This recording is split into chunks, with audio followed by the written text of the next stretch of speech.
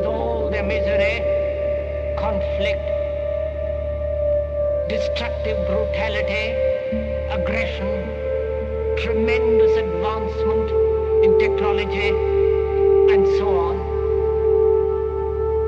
It seems to me, though man has cultivated the external world and has more or less mastered it, inwardly he's still as he was.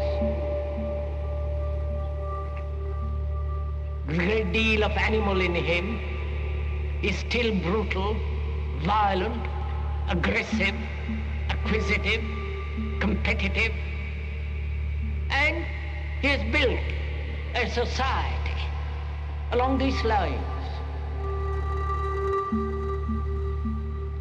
And